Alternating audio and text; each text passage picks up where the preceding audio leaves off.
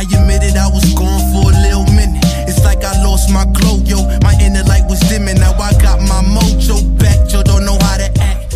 All right, well, everybody, welcome to Studio B, our bi-weekly podcast. Thank you so very much for joining us again here on the set of Studio B. Today I have a very special guest in the building today, Pastor Eric Anderson, Senior Pastor of Global Outreach Community Church. I love churches that have global in their name, so you know that's where we connect. And then Pastor Eric is also the International Advancement Coordinator for Texas, connecting to Latin America North with FCA, and that's Fellowship of Christian Athletes, a long-standing organization that many are familiar with. But thank you very much for joining us here on the set of Studio B. How you doing today, brother? I'm good, Pastor. Thank you for extending the invitation to me, and then you gave me this big old long title.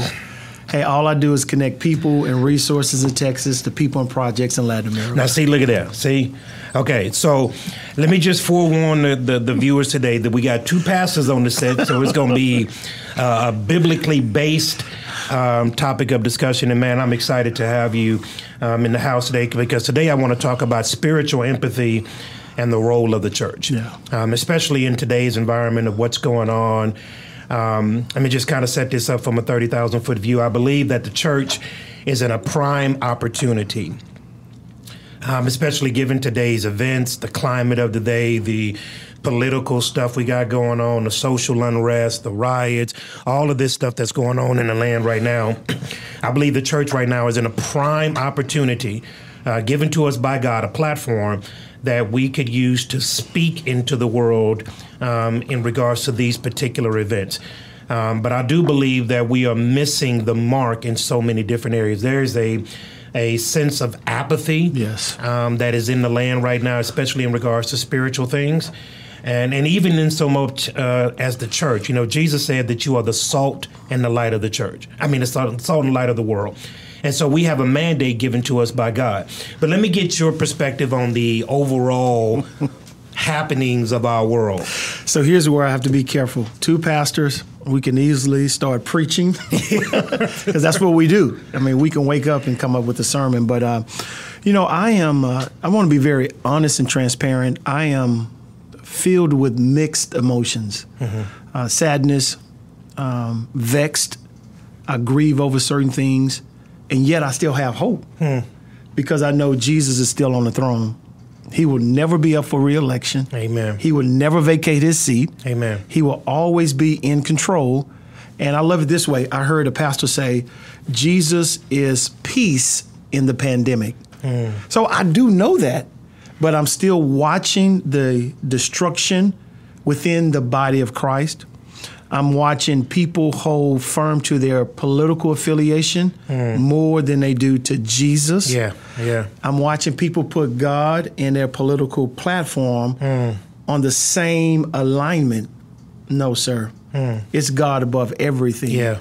So we have COVID-19. We have social injustice, however you define that. We have our own personal plights, stresses that we're dealing with. Then you have the financial structure or industry. Some believe it's on the increase. Some believe it's on the decline. So you almost have this perfect storm. And I'll always ask myself, where are the shepherds in the midst of this, and where is the body of Christ? Are we taking sides on political platforms? Or do we remain in the middle and hold fast to Jesus and biblical truth? So Pastor Eric, let's go there for a second, because that is an excellent segue. You say God over everything. That's more in theory for a lot of people than in practice. We are in a polarizing day right now, where political issues are separating the room more than Jesus. And so while we understand as Christians, now we're talking to a particular group of people, that we as Christians are to put our faith and biblical beliefs above everything. And that's how we govern our decisions. However, we're living in a world right now that is very, very, very polarizing. And the world is even forcing you to pick a side. And so as you're looking at how we are incorporating our faith, or lack thereof, in this current culture right now, what are some practical ways that you can do that? So for me, I'm going to speak personally first. I've had to learn how to guard my heart because it's easy to allow the things on the outside to enter the inside. And now you're just filled with stress, anxiety. You're up, you're down, you are full of emotions. And then you get on social media. Yeah. And instead of having a gauge over your mind and over your spirit, somebody posts something, you're upset. Somebody posts something, oh, I love that. And then the next day, LeBron James says something, oh, I can't stand LeBron. The next day, he scores 32 points. Oh, I love LeBron. Yeah. So for me personally, I've started to put a gauge over my heart. I'm limiting the news outlets into my life. Yeah. I am limiting social media now because I know me. And the key is you got to know yourself. If you don't know yourself and start with who you are, you will be drugged, so to speak, or you will be tethered to anything that comes on. And I'm very careful now because I've realized I've gone into some meetings in the workplace with the wrong attitude. Why? Because I was not led by biblical principles and truth. I was led by what I was seeing happening in the world. Absolutely. So I'm very honest with myself. So I would say, going back to biblical foundations found in the Word of God, and how are you governing your own personal heart? I posted something on social media. I did take it for somebody else. We're always borrowing things. When you post it twice, it becomes yours. You're the author of it. So it's a caption, and it has a heart on it, and it says, if you don't start here, then there's an arrow that go to someone's home. Starts in the heart, then the home, before you reach the globe. It has to start in your own personal heart. And then you train biblically at home before we can reach outside the home. So when we're looking at the framework or the mandate from God, it's almost to the degree to where you're constantly bombarded so much. As you turn on the TV, bad news is in your face. As you said, when you go on social media, bad news is in your face. You talk to friends and associates, bad news is in your face. And it's almost like we are starved to death for good news, where good news is becoming so scarce. And I believe this is an attack of the enemy. The Bible talks about in Ephesians chapter number 6 that we're not unaware of the wiles of the devil. Yes. And one of the ways that the devil discourages us is with this constant barrage of bad news. And so when you're looking at the essential role of the church today in modern society, I was having a conversation with a friend of mine a couple of days ago, and we got into somewhat of a disagreement because he is saying that the church role is changing as the times are changing. And I have to push back on that a little bit because our role is going to be the same from our inception until God takes us home. Now, the means is the same, the gospel of Jesus Christ. Correct. Now, the method of how we communicate that message may change over time, but the essential role of the church never changes. And so as you're looking at how the church and the role that we play right now in modern society, what would that look like? So for me, methods change, principles remain the same. So we can change our methods of how the church reaches the community and the country, but we got to hold fast to biblical principles. I wrote this down. I was reading this article last night, and it was on changing culture with a never-changing gospel, that the culture changes, but the gospel remains the same. And we have to be biblically faithful, contextually appropriate, while changing some of our methods of reaching the country as well as the community. So if we don't remain accurate according to biblical principles, Pastor, we're going to miss it. And it's so easy to be swayed either way because it's not as bad as we make it seem. So let me say it this way. I remember traveling in Guatemala City. I'm walking through the airport. I have bags full of equipment.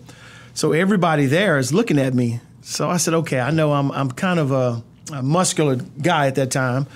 Okay, I think I'm in shape. Hopefully I look handsome. So I'm building myself up in my mind. I get through customs. They hold me for about 30 minutes. My Spanish was awful at the time, so I'm using all these apps. I walk out the airport. Everybody's watching me. So finally, after 3 days, I ask, one of my counterparts, hey, I noticed for 3 days, everybody was watching me. What's going on? Well, Hermano, I want to be honest with you. I said, what? He said, you're not what they see on TV. I said, what do you mean? He said, don't get offended. When we see negros, black guys, they got like gold in their mouth. Yeah. They have on chains. Yeah. And they don't speak English like you. And I said, English like me? I said, oh, grammar. No, it's jacked up. I said, where do you see that? Oh, from TV.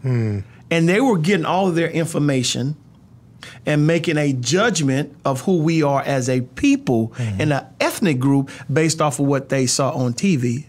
And if we don't realize that the media has an agenda, and we got to be real about that, good news. Let me ask you this question. Does good news sell? No, it does not. No, it does not. It's bad news that sell, and people love it. I've been guilty of it. Like, ooh, let me follow that story. Ooh, she did that? Yeah. So it's the bad news that continues to travel. And I believe this country is not as racist as we make it out to be. Is racism prevalent? Yes. Is bigotry still here? Yeah. Now, I may get some thumbs down when I say all this. No. Well, let me tell you. We finna talk. Yes. Is every cop bad? No. Come on now. You know, is every black guy a thug? No. Come on now. Dude, I mean, all that stuff, and we just allow that to get into our spirit, and now it taints our outlook of the church in the world, and we got to be very careful about that. So now this is what I love about Studio B, because God is over this thing and God takes it in the way in which he wants it to go. Let me tell you, Jeremiah 17:9 says that the heart is deceitfully wicked above all things. People love train wrecks. Yes. They love train wrecks. If you've ever seen a car accident on the road and you see people kind of gradually moving past it, they're not moving past it and looking at that car wreck to see how they can help. They seen a car wreck. Yes. They love train wrecks. They love badness, right? And so they're looking to see if they can see some mangled up this and mangled up that. When you're talking about the world, I believe that the church right now, the church, which we preach the gospel, which is the good news.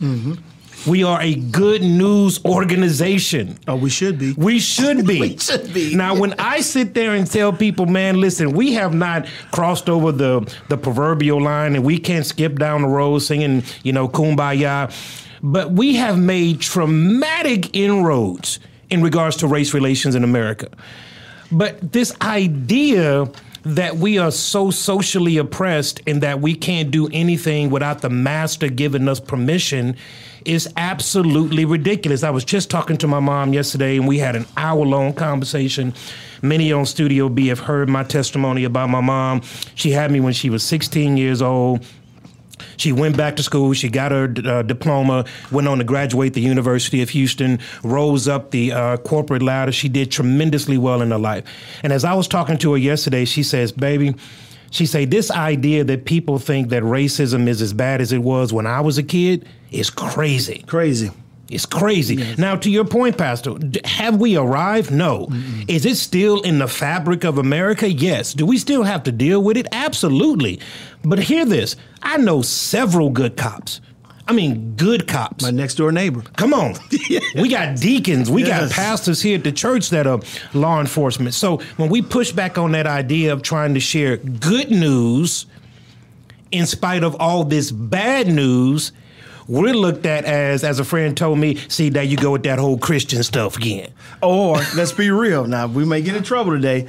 When you refute that, a couple of things happen. Oh, you just cooning for the man. There you go. Cooning. I'm cooning. Or, you are Uncle Tom. Bro, you may want to research Uncle Tom. You might want to research that. You might want to research that. Do you mean Sambo? Come on. Yeah, that's what I think you want.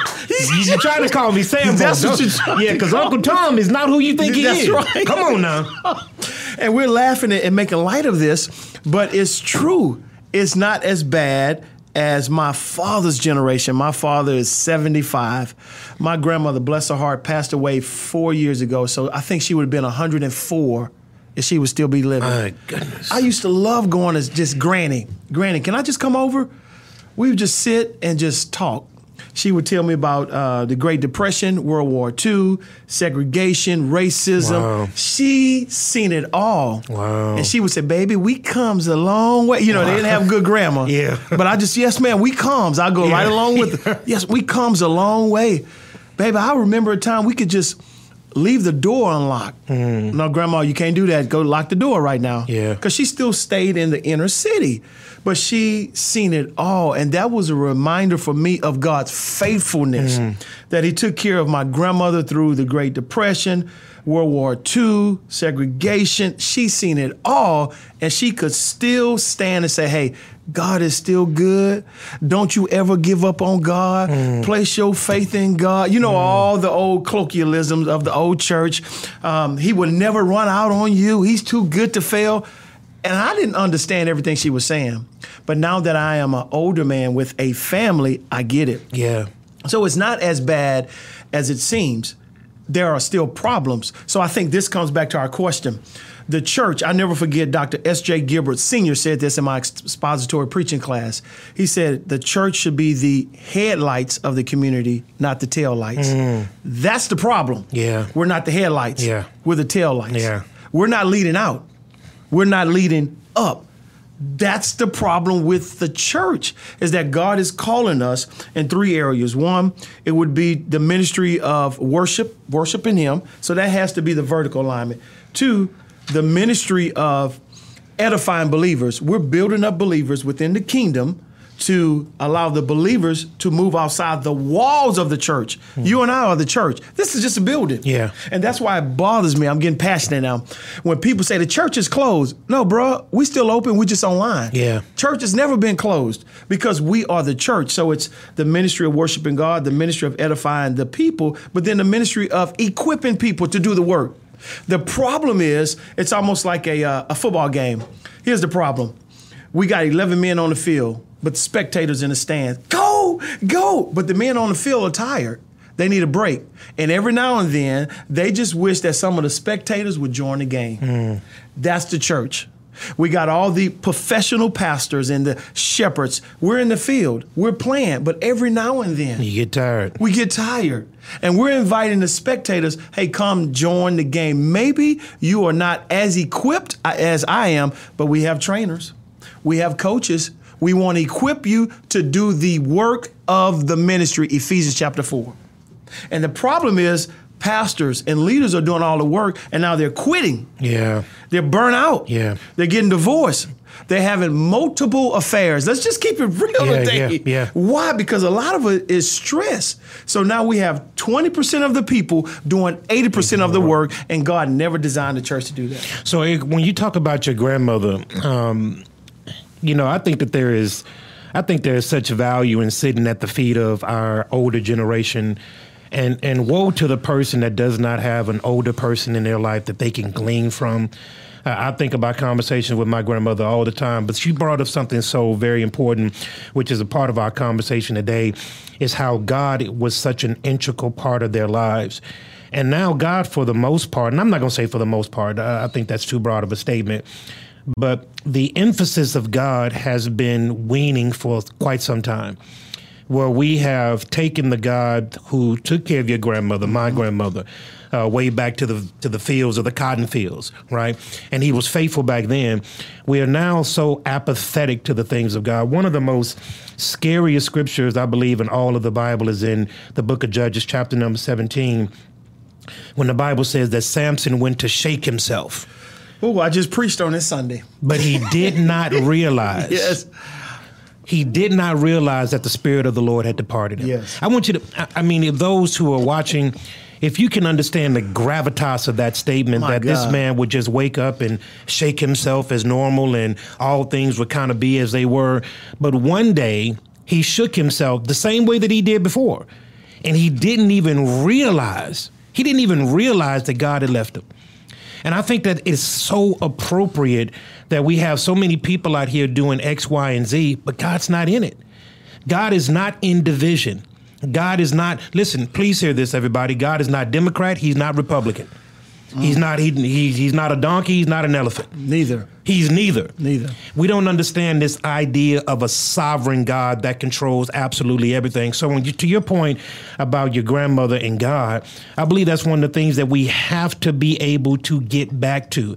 I want to be able to govern my life, my family's life, which is where it starts, by the principles of the Word of God. I don't want to be like Samson.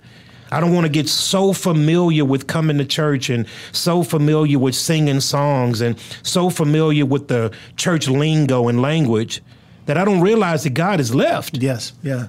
Here's what I can love about God, I appreciate about God. So I just preached this message on Samson. It was standing tall when tempted.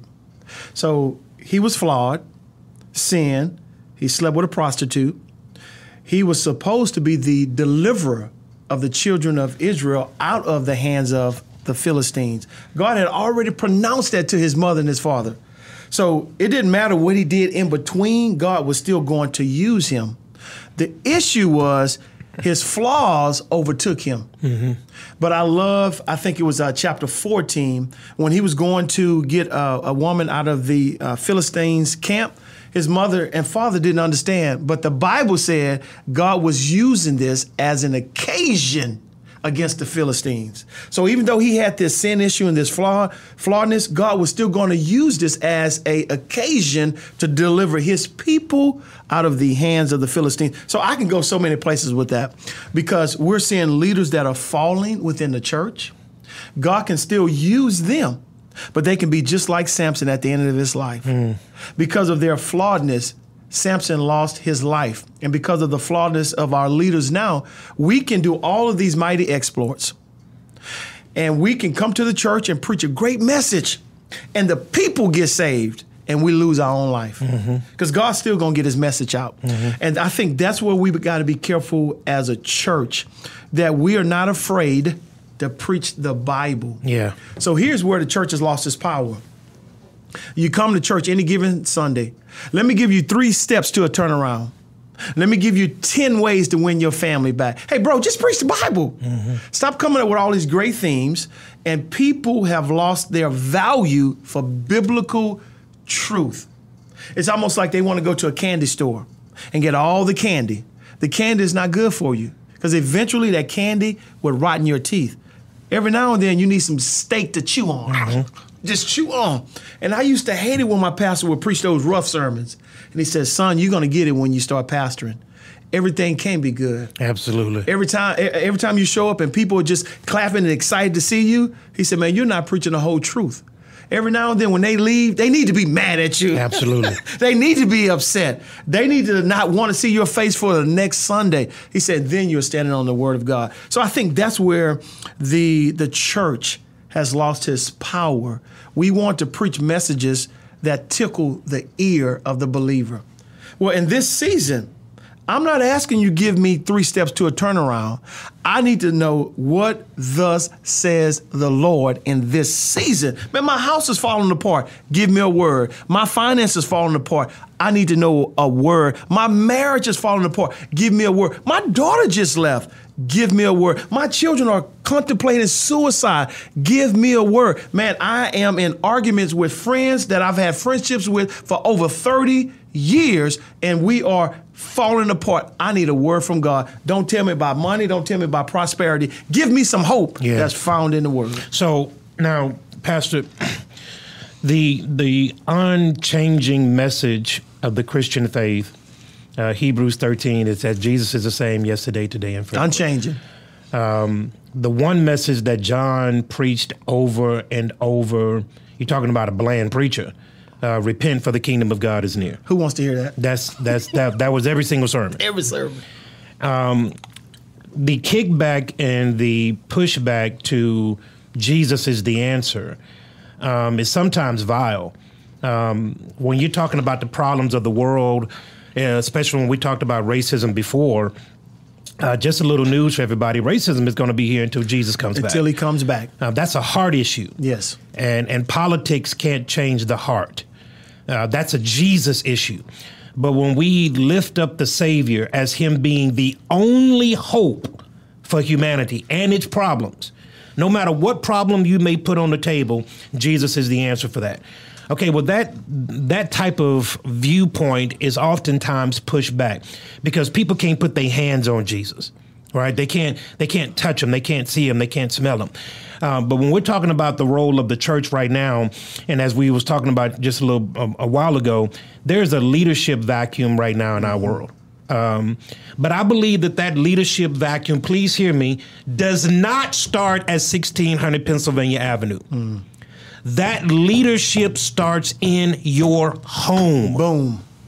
If you're not being a leader to your wife and to your children, if you're not being a leader in your community, amongst your family, on your job, man, that leadership doesn't start in Washington, D.C.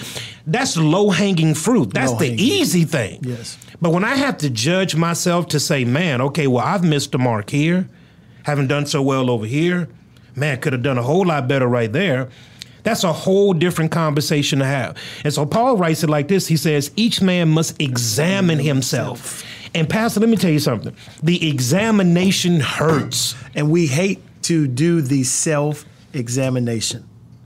My wife and I, we were talking about weight loss and all this other stuff. So she said, you can just gain weight and lose weight quickly. Why? I said, because I don't have a problem getting in the mirror and saying, boy, you overweight. I said, all I got to do is just get, a pair of jeans and I know how they fit. I know what I want. And I said, but the hardest thing is looking myself in the mirror and say, man, you gained 20 pounds. And so the applied discipline that I gained for playing sports, I'll just take it for 2-3 weeks, boom, drop 10 pounds. That's not always easy, but it calls for discipline.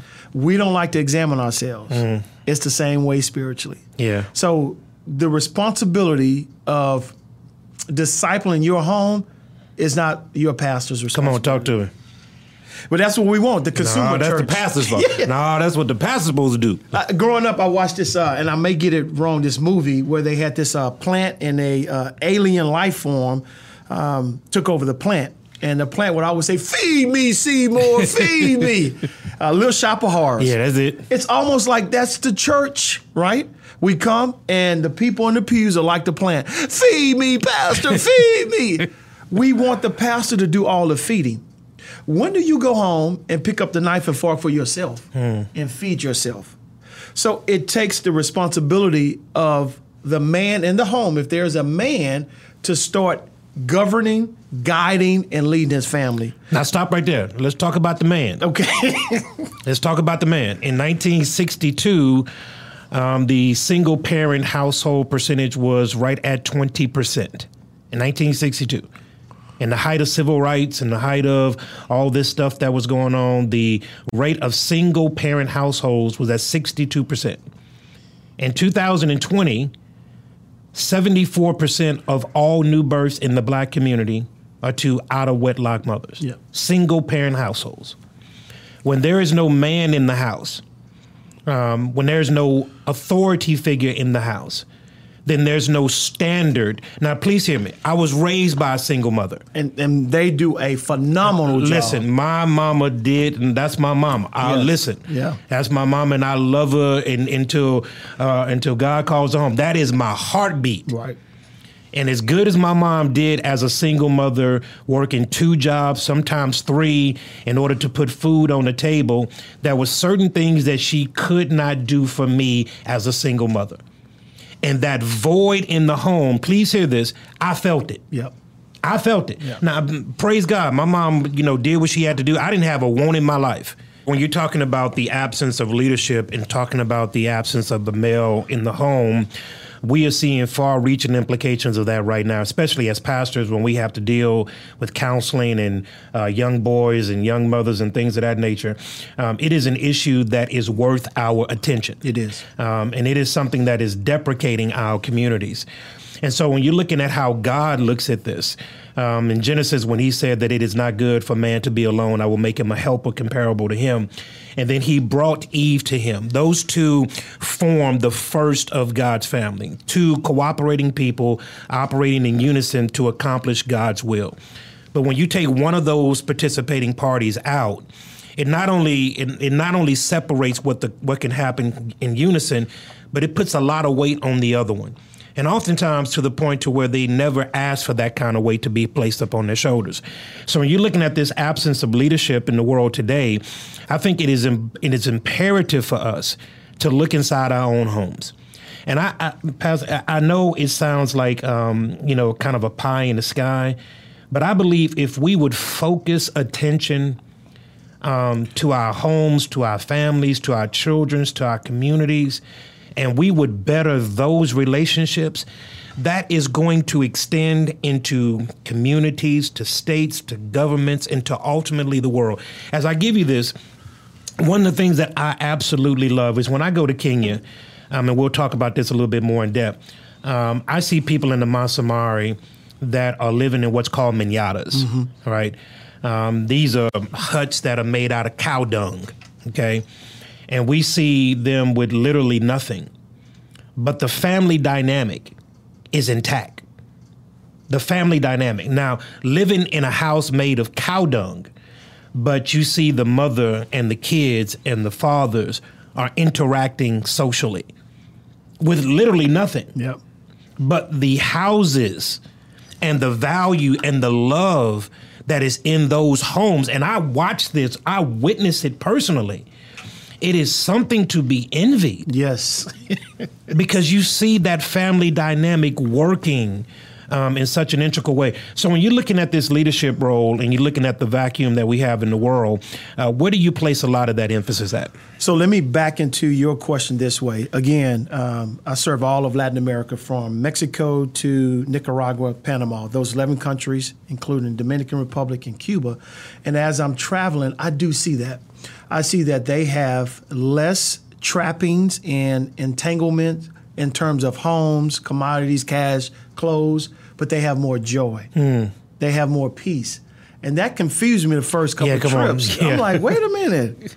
She is bathing her son in the bottom of this ravine. I'm looking at this mountain at a church, and I look down there, there's chickens, cows, poop, dirty water, and they're playing and they're bathing and washing clothes, and they come right back up. And I said, there's no way the clothes are clean, but it didn't matter to them. So, but I'm in Guatemala, and we work with MS-13. And I'm not as fearful of those gang members as some people are, because when they see us come to their barrios, they see us coming in with blessings. Right? Yeah. Oh, missionary, come. Yeah. And they will ask you for money. Just say, nah, nada. Okay, you come in. So we're in one of the hoods, and one of the gang members said this. He said, hey, I'm going to help you guys out. How old do you start discipling these kids? We said, 7, 8. He said, that's too late. We disciple them at 5 and 6. By 6, we've already placed a gun in their hand. Wow. You know why? Because in some of these communities, there's no father. And these kids are starving for male leadership. They are starving for some male to walk alongside them and let them know, hey, I know it's hard right now in your hood, but you can make it. They give them bigger goals and bigger dreams. So let's come to the U.S. We need that same type of male leadership in the home. And I want to talk about our ethnic group. I love everybody, but there is a gap in the African-American home in terms of male leadership. 2 months ago, I'm in Walmart. It broke my heart, but it also made me upset. I'm checking out. My mother's in the hospital. I'm buying all the her medications. I'm heading out the door, and there is a young African-American man walking, but he can't walk because he's holding his pants. And he's holding it all the way down to his knees. You can see his boxers. So there are 2 women behind them, and you know what they're doing? They're looking at him, but they're looking at me. They look at him again, and they look at me, and I want to say, that ain't my child. But they kept looking, and what they were saying was, are you going to say something? No. Not that I didn't care, but I've been in the mall before and said something, and the guys rose up on me. And I had to make a decision either to back down or engage, knowing I had my daughter. So even in Walmart, I looked, and I got in the car, and that broke my heart. Where is a man in his life to say, son, there's a better way? Pull your britches up, as grandma would say. A week later, and I got to make sure I keep this clean, I'm in the same Walmart buying additional meds for my mother. I walk out, and there is a young lady with what seems to look like a bikini on in Walmart. And Pastor, I'm going to keep it clean. But she had revealed so much, there was nothing left to the imagination. And I'm asking myself, now where's her mother? Man, where's her father? Yeah. There is a absentee of fathers in the black community. We are in prison. We're out on the streets. We won't come to church because most of the church is made up of women. That's Praise right. God for That's women. right. That's right. They're going to bring them old bad kids to church. Right. That's right. I seen a young lady, she may see this. I was preaching and her child was acting up. I saw her start spanking her child. I was like, oh my God, not in church. But I finished the message. But that indicated a lot to me. She cared so much that she brought her son. He was going to sit there and he wasn't going to misbehave in the church. So when you're looking at this, and I think we can even take this, matter of fact, to Dominique and Steve, we're gonna do a separate podcast on this. But I think this is worth exploring because I believe you can trace a lot of the social ills of our day back to that place. There was a grandmother on the news just the other day where she saw her son rioting in Portland, I think. I saw that, yes. She turned him in. She called and turned him in. And watch this. The grandmother said, I knew that was my grandchild by the back of his head. Because ain't nobody got a head like my grandchild. She called the cops on him. Well, to save his life. Because this is what she said. I taught you better than that. Yes. You know better than that. She called the cops on her own grandchild. When you're looking at the absence of fatherlessness, and this is a topic that just begs our attention that has been so neglected over the years. We have not put that kind of attention that it deserves on it. It absolutely makes a difference. Nobody will be able to tell me differently. When you are the father, when you are the husband, and when you are the leader of your home, it impacts generations. For sure. When you're not there, it impacts generation. So the question that we got to ask ourselves is, what kind of impact are we willing to leave? Yep. Are we going to be engaged? Are we going to do this for the better? Or are we going to continue this cycle to what we've seen already?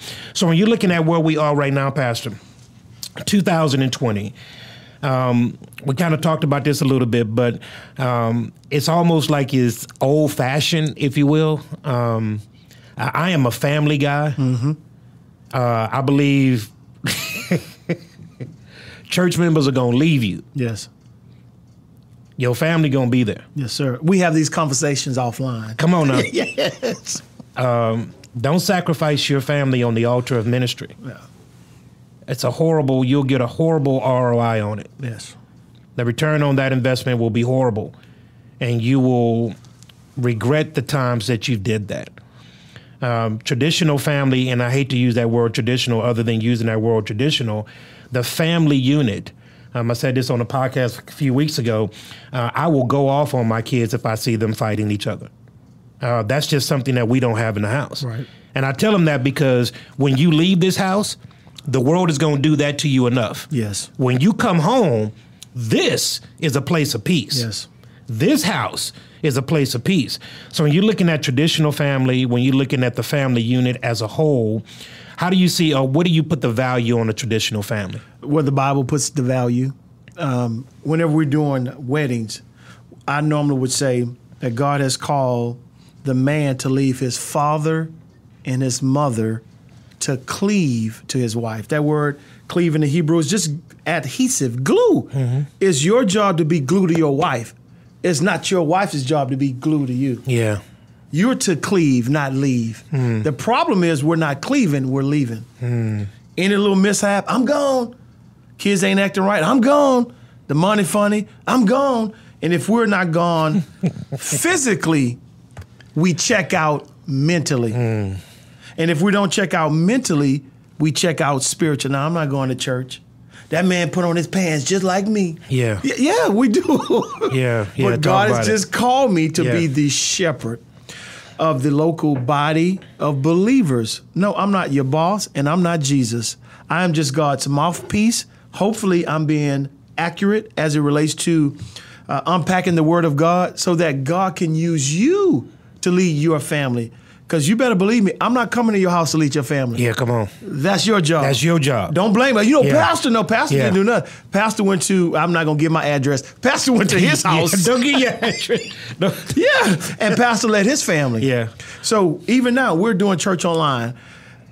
I'm probably spending more than I want to in terms of going out to eat, but every Sunday, I tell my family, after online service, we pray together, we unpack the message. Hey, what did you get out of it? I'm sitting there and listening to myself preach too, and God is speaking to me. And then we go to brunch. We love each other because I have one, and you've been here. This is my last year with my baby. Yeah, come on. Yeah. You taught me this. Yeah. And she is gone. And then I told my oldest daughter, all right, now when Aaron graduates, that's when you graduate. Both of y'all will be leaving at the same time. And my wife and I are going to be empty nesters. Yeah. I'm 47. My wife is 47. I mean, we're going to be empty nesters. And I want to value this time I do have my girls. Yeah, come on. Yeah. So there are people that's complaining about the pandemic and we're not being in church. Pastor, can I be honest with you? Don't y'all judge me. Hey, I'm trying not to complain because I'm taking care of 2 sick parents. I have international responsibilities with my job. I have a church that I'm the lead shepherd of, but I also work with the board. I have my wife and I still have my daughters. That's 6 different lanes. So while you guys are doing everything you're doing, I'm at the hospital making sure the doctors take care of my mother. Yeah. My dad just got diagnosed with prostate cancer, plus he has dementia. I got to make sure all of his meds are right. I'm calling the hospitals, I'm meeting with the doctors. At the end of the day, I only get one father and one mother. Come on now. So when they die, God could call me home first, but chances are they may leave before me because of their poor health. I want to be able to stand in front of their casket and say, I've done everything as a son. Yes, I love my church well, but I love my family first. Because everybody in the church, don't y'all stop giving, Global, because stop giving at any time. Because the first place they cut is the church. That's right. Let's just be real. Yeah. Right? I get it. I've been there, done that. But when it's all said and done, you stop giving, you walk away, and we shut the doors of the church because we're a new church plant, 3 years old. I'm going home to my family. Come on now. Come on. I'm not going to lose that. Come on. You're not going to lose that. No. You're not I've putting seen that on the line. pastors that I know personally, 3 and 4 heart attacks. Yeah. After pastoring 40 years, brain aneurysm. The list goes long. So when I left my old church, Willing Workers Baptist Church, greatest pastor in the world, you better say that about your pastor. Yo, no. James Carrington. He would say, son, take care of yourself. You're never going to please people. Your suit ain't right. Your haircut ain't right. You mispronounced a word. You didn't do this right. He said, but at the end of the day, you love your family. That's it. You be the man. Can I say it this way? My grandfather would say, the man. You be the man in the house. Yeah. You lead your family, because when it's all said and done, people going to go home. Now, Pastor, that is, if you can loop that over and over again, that is important because, you know, I say this all the time to the Church of Bethel's family. I try to take the aha moments away from people. And I share with people all the time, don't believe nothing Pastor Holman has to say. Whatever my wife tells you, you believe that. Believe that. Whatever my wife tells you, whatever that little redhead tells you, whatever my 4 kids tell you, that's what you need to believe because they know the person. Yes. See, you know the persona. You know the title. But see, they know the person. And if the person and the persona don't match up, that's a problem. If I'm not loving my wife like Christ told me to love her, if I'm not putting her above, if I'm not making sure that she has everything that she needs, if I'm not sacrificing on behalf of my family, then I have no business telling other people to do the same. Correct. So when we're looking at our homes, everybody, I'm going to tell you this and I'm going to stand flat-footed as I say it. Don't ever sacrifice your family. Don't ever sacrifice your kids on the altar of success, for money, for prestige, for ministry. Don't you dare sit there and tell me that God told you to leave your wife and God told you to put more time in your ministry than he does in your family. Don't you dare tell me that because there is no biblical basis for that. Your family is important. And when we're looking at the ills of today, you can trace a lot of those issues back to somewhere in the family. Somewhere there's a splinter in the family that now turned into this huge crack. And I believe right now it is appropriate as pastors and not just pastors, let's just say as fathers, as Yes, husbands, period. just as men, period, that we need to put a lot more attention on what the family unit is and the value that it provides. Listen to you. I think the Holy Spirit took me back to Deuteronomy chapter 6. So in verse 4, this Shema, Hear, O Israel, the Lord is our God. The Lord is one. You shall love the Lord your God with all your heart, with all your soul, and with all your might. These words which I am commanding you today shall be on your heart. Here we go, verse 7. You shall teach them diligently to your sons. Yeah. And shall talk of them when you sit in your house, and when you walk by the way, Yeah. when you lie down, Yeah, and when when you you get- rise yeah. up. You shall bind them as a sign on your hand. They shall be on your frontals of your forehead. You shall write them on the doorpost of your house and on your gates. He's talking to the men and leaders. It's your job to do that. Thank God that my wife will do that. But I can't lay that all on my wife. Come on now. No, I'm gonna pull my girls to the side and say, Yeah. "Hey, Daddy, love you." Yeah. I don't mean I'm gonna get in trouble. So my daughter was dating this guy, and I just didn't agree with it. And Pastor, I'm not gonna bite my tongue. You do Yeah. what you want to, Yeah. right? I just said, "Baby, you need to be careful." No, Daddy, he good. I said, "Listen to Daddy, Daddy, no. You may want to be careful." Now I'm cleaning it up. She said, "No, Daddy, you talking about somebody's son." I said, "I'm not disrespecting him. He's not my son. You are my daughter. You want to be careful." About 6 months later, everything I told her, she said, "Man, you was right. How do you know?" I said, "Because it's my job to be your dad. I'm not perfect. Everything I say won't come out the right way. I'm going to honor you and I'm going to Yeah, love you, yeah. but I'm going to father you too. Yeah, but I'm a father. I'm going to father you." Yeah. And then the day of my death, you can stand in my casket and say, "Man, my dad told me the truth." Now, some of it is a lot of my opinions too, right? But it's still, I'm giving you truth. Yeah, yeah. Based off of my tread wear on my tires, Yeah. my longevity of life, as short as it is, it's 47. But baby, you're just 28. Baby, you're just 17. I've seen more. So I can't put that on Pastor James Carrington, my pastor, to do that for me. He has his own family. That's right. And that's where we're missing the mark. That's it right there. Now, some of this, I don't want to put all the blame on segregation and slavery, right? But in those days, there was a plan to destroy the family unit. Absolutely. Right? Absolutely. So Separate the family. Separate the family. Take Buck That's and move exactly Buck right. away from the family. That's exactly right. We're going to take Mama and move Mama over. I'm going to get in trouble today. And we're going to put Mama over here. We're going to take the kids and sell them off. And that was the destruction of the African-American family. But we can't just lay it there, because at some point, we have to take ownership and responsibility as a people. But you see the manipulation and the power that even the slave owners knew about breaking up families. Yes. They Yeah. knew that if I can just splinter this family, I got generations of slaveries, maybe not in physical form, but in mental. If I can just take daddy away from the house, take mama away from the house, strip the kids away, I can create memories that will last for generations. And those memories will be carried on to my kids and my kids' kids. We see this happening right now in front of us. in 2020. Yes. You see people that have seen stuff over and over and over again. That's all they see. And guess what you see happening? You see their kids talking like that. Yes. See, I was mad at the child until I saw the parent. Yes. Yes. See, how could a child be thinking like that? How could a child talk like that? Okay, well, it made sense when I saw the parent. So when we're looking at what's going on right now in this particular era, in our era, Pastor, I want to circle back around to something that we said a little bit earlier.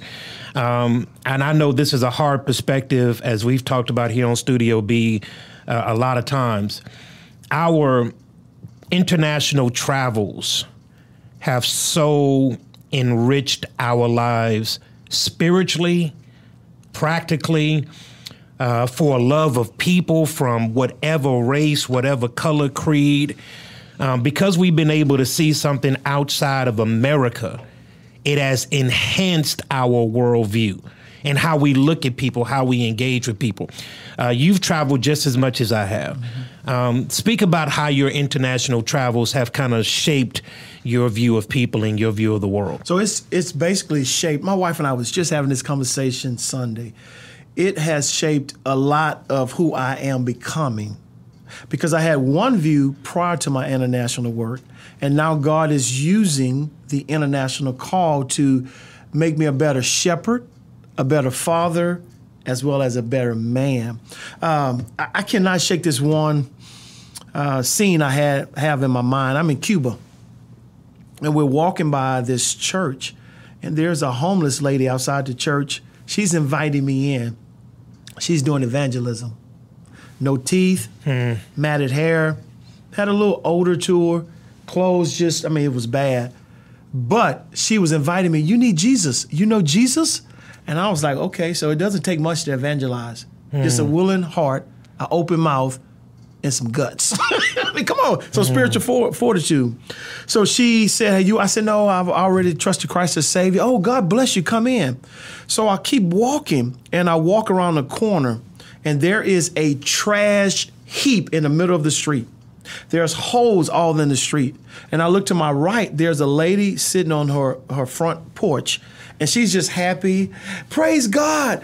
Hallelujah. Santos. She's saying all this in Spanish. And I'm like, she has the audacity to praise God, and there's like a trash heap in front of her home with 1 million flies. There's a stench. Look at the street itself. There are holes in the street. And I got convicted. January, I was in Cuba again. So I've been to Cuba 3 times in the last 16 months. We're in the church, and it was a church full of coaches, men. And we're playing the music, and they're just celebrating, hallelujah, gloria a Dios, everything in Spanish. But the music, the sound system, wasn't the best. The organist, you've been there. He missed a few notes. Yeah. But I got convicted. Yeah. Because I'm sitting in the back and I'm like, oh. But every man in that church dancing and praising God. Yeah, come I on. said, wait a minute. We're trying to build bigger churches in the U.S. We want the music to be right. We need the Spirit of God. We need the anointing. All that stuff we say. All that good church language to have church. I didn't see none of that. And I said, man, when I get back, I better be careful that I'm not investing more in buildings than in people. But you see that internationally. I was in Guatemala, El Salvador, and we are in another trash heap. And I said, where are we going, man? I mean, look at all this trash. We're going to church. I said, church? No, this is like a dumpster. No, church is right around the corner. We go around the corner. We get to the church. There's about 50 people. You see people coming. The church is made out of trash bags. Come on now. And black tarp. Come on. Right? Lord. So I'm like, wait a minute, we haven't, and this is where you get convicted, right? I said, wait a minute, we have a church out here? We get there, and I look down at the seats, and I've repented and asked God for forgiveness of all this because it was new. I'm like, can we get some clean seats? Anybody have any wet towels? Something like. But I saw the pastor's wife weeping that I had come to join them at church. She was more concerned about a soul coming to church versus padded pews. Come on. A nice sound system. And I got stories for days like that. So that's starting to shape who I am. Because not all, but most pastors in the States, I don't say American anymore because I got checked on that too. Most pastors in the States, we're worried about butts, budgets, and buildings. The 3 B's. 9 times out of 10, internationally, they're worrying about souls. That's it. And I had an international pastor tell me this. He said, man, I come to the church in the United States. It's amazing how much you guys get done without the Holy Spirit. Come on, man. Yeah. Come on, man. When internationally, they literally depend on the Lord for everything. Now, again, people can't really understand this dynamic because maybe they have not gone to the places that we've seen. But it is so enriching in so many different levels. I bring it to the place to where I look at the warts in all of America. Everything that's going on in America. Take good and bad. Then I'll ask the question, where else would you rather be? Here. Where else would you? Here. Listen, you want to go to Haiti with me? You want to go to Africa? You want to go to India? Tell me where you want to go. Trust me, here. And this is, I had a good pastor of mine. I serve on a couple of different boards. I serve on FCA, Fellowship of Christian Athletes, and I serve on Living Waters. And we had a gentleman by the name, we call him Pastor David D. And his guy is from Ghana. And he had his first trip over to America last year, so we're hosting him, and we're taking him to a lot of large churches here in Houston. Won't name any names, but he's from Ghana. And we're taking him around, and we're showing him all the lands. We take him up to 610. We took him to the Galleria, so he's walking through the Galleria, and his mouth is just on the floor. And then we went to a particular church right there off of 610. We're in the meeting room, got lunch, got Jason's Deli, got all the little nice stuff. And he said something almost similar to what you just said. And it shook the room, Pastor. He said, I'm amazed at what you guys can build without God. As quiet as it is right now. It was that quiet. Yes. As quiet as it is right now, you could have heard a pin drop. And he got up to explain, he said, in America, you guys pray for the Holy Spirit. He said, in Ghana, we need the Holy Spirit. Big difference. Like, we need him. He says, and this is, if I could channel Pastor David D right now, he says, every day we wake up saying, God, provide our daily substance. Yeah. Every day. He said, we don't wake up that day just assuming that things are going to be given to us. He says, but I'm sitting around a table with all of this food. I mean, just food upon food. This is in a church. Yeah. And he's sitting there like, what is going on?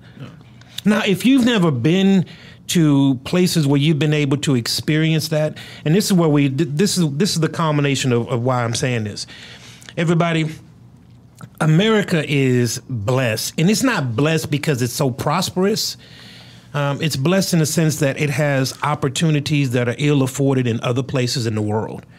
Your right to believe, your right to assemble, your right to do this, your right to get a business, to own a home, to buy a car, to buy those kind of things that we enjoy every day in America that we oftentimes take for granted is not the same everywhere else. It's not the same. And until you get that 30,000, what I call a God view, you're able to do what you said and stop complaining. Listen, we may have some issues, but where else you gonna go? Yeah.